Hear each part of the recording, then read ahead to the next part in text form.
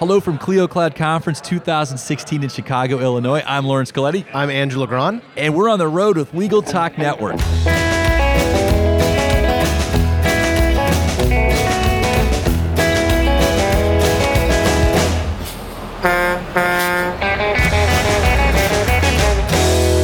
And we're back.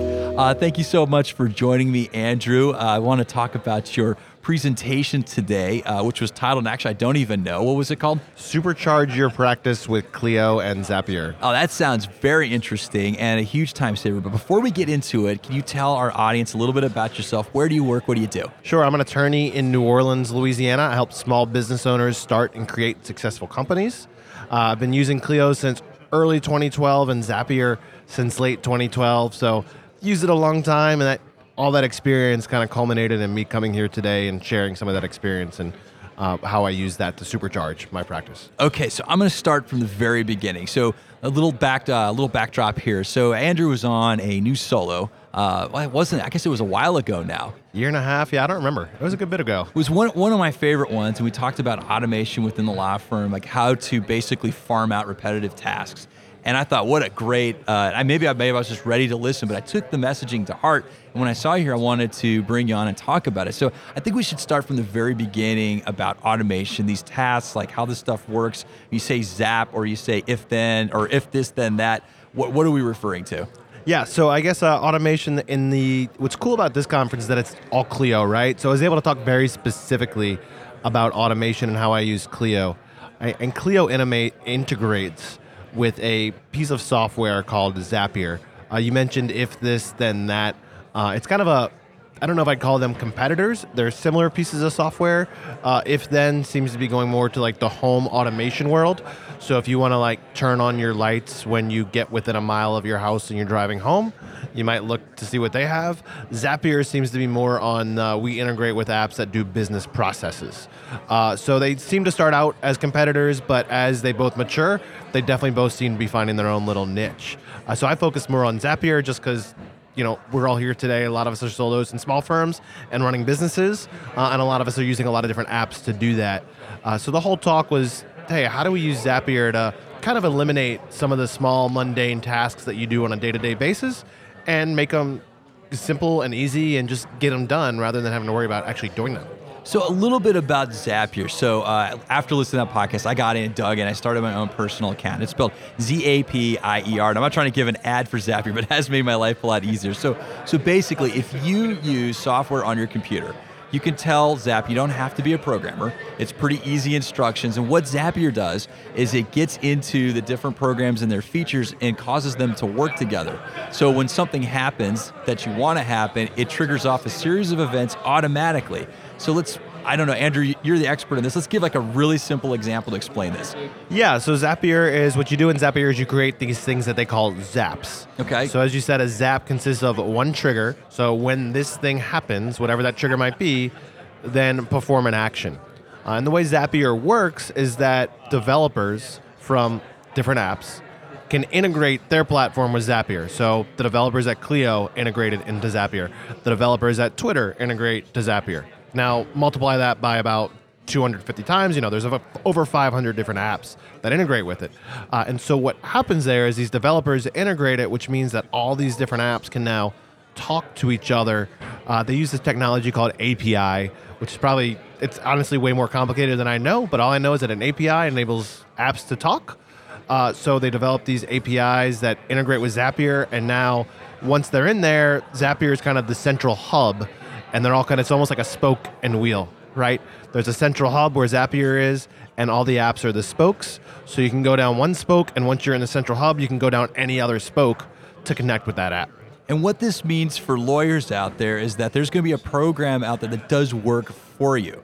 So basically automating repetitive tasks in the software packages that you use, so you don't have to do it. You don't have to pay someone to do it. So it saves you money, saves you time. It also helps you be more accurate. So I think we probably need an example, because it was definitely something that took me a little while to wrap my mind around. And I was using it not for law, I was using it for podcasting, but same kind of basic philosophy. So Andrew, maybe share some of the tasks that you automate and kind of how that works. Yeah, I guess let me try to think of some of my more mundane ones. We're here at Clio Conference, so maybe I'll give them a little pat on the back and reference one that I think is popular here.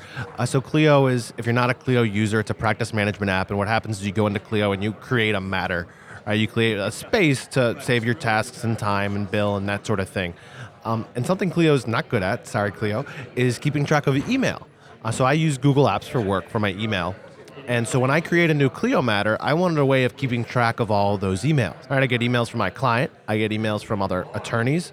I might get emails from other people that are involved in this matter. So I wanted a way of creating a label. So when I first started, I was manually creating. I would go create a matter in Clio, and then I would get an email from Lawrence. He'd be my client. You'd email me. I'd go into Gmail and create a label. And it got hard because I had to say, okay, well, what did I call it in Clio? And now I got to remember to call it the same thing in Gmail. And sometimes it wouldn't be the same thing. It'd be called A in Clio, and it'd be called XYZ in Gmail, and it was really confusing. So what Zapier's allowed me to do is say, okay, when there's a new matter created in Clio, go into Gmail and create a label with the same name for that matter that I'm using in Clio. So now I don't have to create that label. Not only do I not have to do the actual work of creating the label anymore, but there's consistency as far as naming goes from Clio to Gmail, so it's really easy for me to say, okay, in Clio, here's what it's called, and Gmail, this is what it's called, and now I have this label where I can stick all my emails and see all my things. Okay, gotcha. It's great. See, it saves you time and it helps you be more accurate. So I want to share one that I did I'm kind of proud of. And so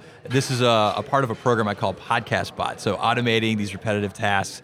And some of my coworkers laugh at me when I call it. I had to name it. And I even put like little face icons on it when we share different aspects of it. But part of its job is to give us notifications and keep us in coordination. We have a team that works on different aspects of our production process. And so anyway, the difficulty was staying in communication when we can't actively be in communication, whether we're recording or we're concentrating on different tasks. We can't always be on the phone together. So this kind of takes care of that. So one of the problems, and I think I like to start with the problem part, I would be in a recording and I would be getting invites for a sound check, or I'd be getting invites for another recording.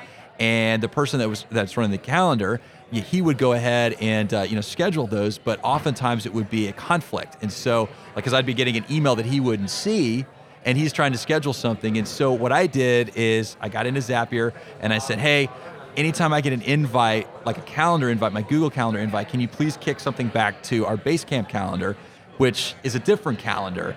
And then that way, the person that is booking, is going to book the calendar, they don't have to worry about there's a little block in the way. So they know, I can't book anything there. They know they can communicate back with the person. So it kept us from scheduling over each other. And that was an automated thing. I don't even have to think about it. And it keeps us accurate. It keeps us working together even when we can't directly talk with one another. So maybe another example from you. Maybe the best way to start is with the problem that you're trying to solve.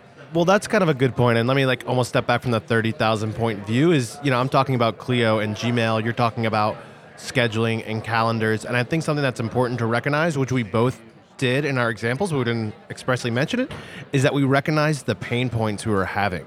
And we recognize that, oh my gosh, this is annoying me. Right. We both did the same thing with our problem, and then realized that Zapier, okay, maybe there's a solution here, and I'm sure you realize this too, is that it took a little bit of tinkering to go into Zapier, and you have to say, okay, well, I'm using this app, and let me click around here and kind of experiment. Right. So it's not really like you plug it in and it solves all your problems. Oh, yeah. There's some, you don't have to do any coding, it kind of makes coding really easy, basically, is what it does. But I think what's important is, we both mentioned this, is identify pain points first, and then try to build the solution to that with Zapier's kind of really fun to use and intuitive interface. Yeah, and so for us, the problem was Jabari and I. Jabari runs our calendar. He's in charge of booking our studio, amongst many other tasks in Legal Talk Network. We were having a communication issue, and so Jabari now gets a notification from Podcast Bot, I can't schedule here. So that keeps us in coordination. So that's the pain point you're talking about. That's the example of the pain point, and Zapier provides a multitude of solutions to get through that. Yeah, and they provide, really what they do is provide a platform, like a sandbox almost, if you will, for you to build your own solutions to your problems. So I think that's what's important here, is don't be like, oh, Andrew mentioned this app, and Lawrence mentioned this, and I got to go do these things. It's really just realize how powerful this application is, and kind of try to mark down your pain points, and then get in there and get your hands dirty a little bit to kind of figure out what your problems are, and then see if you can solve them. So I think that's important, is that it's not a magic it's not a magic key that's going to solve anything. What it is it's a great tool in your toolbox to help you solve the specific problems that you're having. Right. So let's give another example of a pain point common to attorneys and how Zapier might be able to solve it. So another good example is I use LawPay, for instance, to take credit cards. And every now and then I have in my engagement letters that I can recharge my clients if they're paying by credit card. That's part of our agreement. You pay by credit card, okay. I have the right to recharge your credit card for your bill. Most clients agree to that. Well, what happens is they go to charge someone's credit card and it fails, right? Somebody lost their credit card, the number was canceled. It happens all the time. It's a pretty typical thing. So what I'm able to do in Zapier is connect it to LawPay and have Zapier listen. And when LawPay runs a transaction, it hits Zapier with all the data from the transaction. No credit card numbers, so that's all stays in LawPay. But there's one field that LawPay sends over that's the status of the transaction. And it's usually authorized or failed. So when it's authorized, I don't really care, don't do anything else, but I can say, hey, Zapier, listen to this data that you're getting from LawPay. And when it says failed, okay, now go generate an email to the client that looks nice, that's from my email address, and it's not sending the email, it's actually creating a draft of the email. So, hey, Lawrence, it's Andrew. I tried to bill your account today. I tried to use the credit card ending in 1234. I was trying to charge the amount of $530.36. That's due on invoice 92. Look, we understand that this charge failed. Click this link here to go and pay with a new card. And it's just a draft email, but it's saving me all the time of typing that information each time, so I can go back and just look at that draft, make sure it's good, and then send it out if the email looks good. So listeners, you've heard a little bit, if you're interested in this, you've heard a little bit about how these pain points can be turned into automated processes. And I think the next question I would have as someone listening to this podcast is, what do I have to invest to solve this problem? And I think the answer to that, and correct me if I'm wrong, Andrew, is that it doesn't take a lot. You're making a small investment of time to solve a problem, a repetitive problem, over and over again. Yeah, it's hard to say how much time I really save. There's a few Zaps that I think maybe save me, made it taken me a few hours to set up, and they maybe save me 15 or 20 hours each month. So it's sometimes it's a long-term play in terms of getting that time invested in solving that problem to pay off. But what's great is that it enables me to do more stuff. It enables me to do more things. So I mentioned creating that Gmail label when I create a matter. Well, I also want to create a space in Evernote to save my notes. So I create a notebook. And I need a way to manage my tasks. You mentioned that you use Todoist. I use Asana for my tasks. So I create a project in Asana for the matter that I just opened for that client, where I can put all the to-dos that go along with that specific project. So it's cool in that it grows, It's so easy to go in there and create something small and then say, oh, and I want to do this. And you can add on extra actions and really get to the point where maybe in the beginning you just solved a very, very small, easy problem, but it grows and it can be something more where you're actually doing things before that you just didn't even do. What are some of the other automation tools that you use in your practice besides Zapier? I mean, I know Zapier's a great one, but what are some of the other ones that you like to dabble into? Well, I think last time we talked about the form tool a lot. I'm a transactional attorney, so I'm doing a lot of contracts, but frankly, it would work in litigation as well. Really, any practice area, it's reasonably priced, very, very powerful. It's based on the PC. I think you might have to go listen to that podcast we did a few months ago. It was on New Solo with Adriana Linares, where we went kind of in a deep dive on that one, right? And Lawrence, weren't we talking about a problem you had just now setting up this podcast? Yeah, actually we were. You were giving me some advice, and so I think it was. And I forget the name of it. What was it called? Yeah, Keyboard Maestro was the one. You had this problem, right, where you're saying, oh, to set up this podcast, I have to click through these different things, right, and it's kind of repetitive to set up the session to get it ready. And it's like, oh, there's this app called Keyboard Maestro where you can, hit a shortcut or there's some sort of trigger. So this is the cue for the audio engineer to listen to. So go ahead, Andrew. Yeah, so Keyboard Maestro, you hit a shortcut and it executes a series of keystrokes, or it does some mouse movements, or it does something that's repetitive over time. I don't use it too much. I've used it a few times on some really specific things, but it's a Mac program that basically automates different keystrokes for you. Okay, so Adam Lockwood is our audio engineer. So Adam, you heard it from Andrew Legrand. about how to make your life a lot easier, and mine too, because we have to record from time to time. So, Andrew, thank you so much for giving us this great information. I know I wanted to start with really simple explanation, but I think we got there. I think that's the key element in the automation process. And correct me if I'm wrong, is to identify repetitive tasks and pain points before you can deploy this list of tools. So real quick, we've mentioned Zapier, we've mentioned If This Then That, and what was it? The Form Tools one. Tools. It's similar to a Hot Docs. Okay. People might know that one. They might be more familiar with that name. Keyboard Maestro. Keyboard Maestro I'm is big one into for these Mac. instant takeaways. So Keyboard Maestro. What are some other? A couple more? Or? I think Hazel is a good one for managing tools on your or managing files on your desktop. I think there's a Hazel equivalent for Windows. I forget what it's called. File Explorer, maybe. You might have to just Hazel for Windows. I'm sure we'll find it in a quick Google search. And then Text Expander is also a cool one, which gets more into like text automation. But Text Expander is I type a snippet of text and it expands into an entire sentence or paragraph or phrase.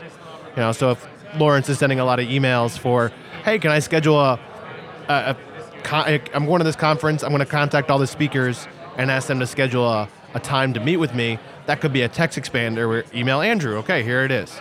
So Text Expander is a cool one on Mac, PC, all over that automates typing of text. Great, that's great. Well, I have one last question for you, Andrew, before I let you go. If our listeners want to follow up, ask more questions, get a little bit deeper dive on this, how can they reach you? Yeah, Twitter is probably the best way to find me. It's at Law by Legrand, Legrand. Or come find me on my website, al@Spera Law, S as in Sam, P as in Paul, ERA law.com. Excellent. Well, we've reached the end of the road for today's episode, but I obviously want to thank Andrew again for joining us and also our listeners for tuning in. And if you liked what you heard today, please rate us in iTunes. See you next time for another edition of On the Road Legal Talk Network. All right, thanks, Ed. That was good. Yeah, thanks, man. Yeah, what do you think? We get it? We hit the waterfront? Yeah, I think so. That was cool how we went back and forth on the different. I think that was useful. It's not just me, but you being like, and I've done this whole other, totally different apps, different, If you'd like more information about what you've heard today, please visit LegalTalkNetwork.com. Subscribe via iTunes and RSS. Find us on Twitter and Facebook, or download our free Legal Talk Network app in Google Play and iTunes. The views expressed by the participants of this program are their own and do not represent the views of, nor are they endorsed by, Legal Talk Network, its officers, directors, employees, agents, representatives, shareholders, and subsidiaries. None of the content should be considered legal advice. As always, consult a lawyer.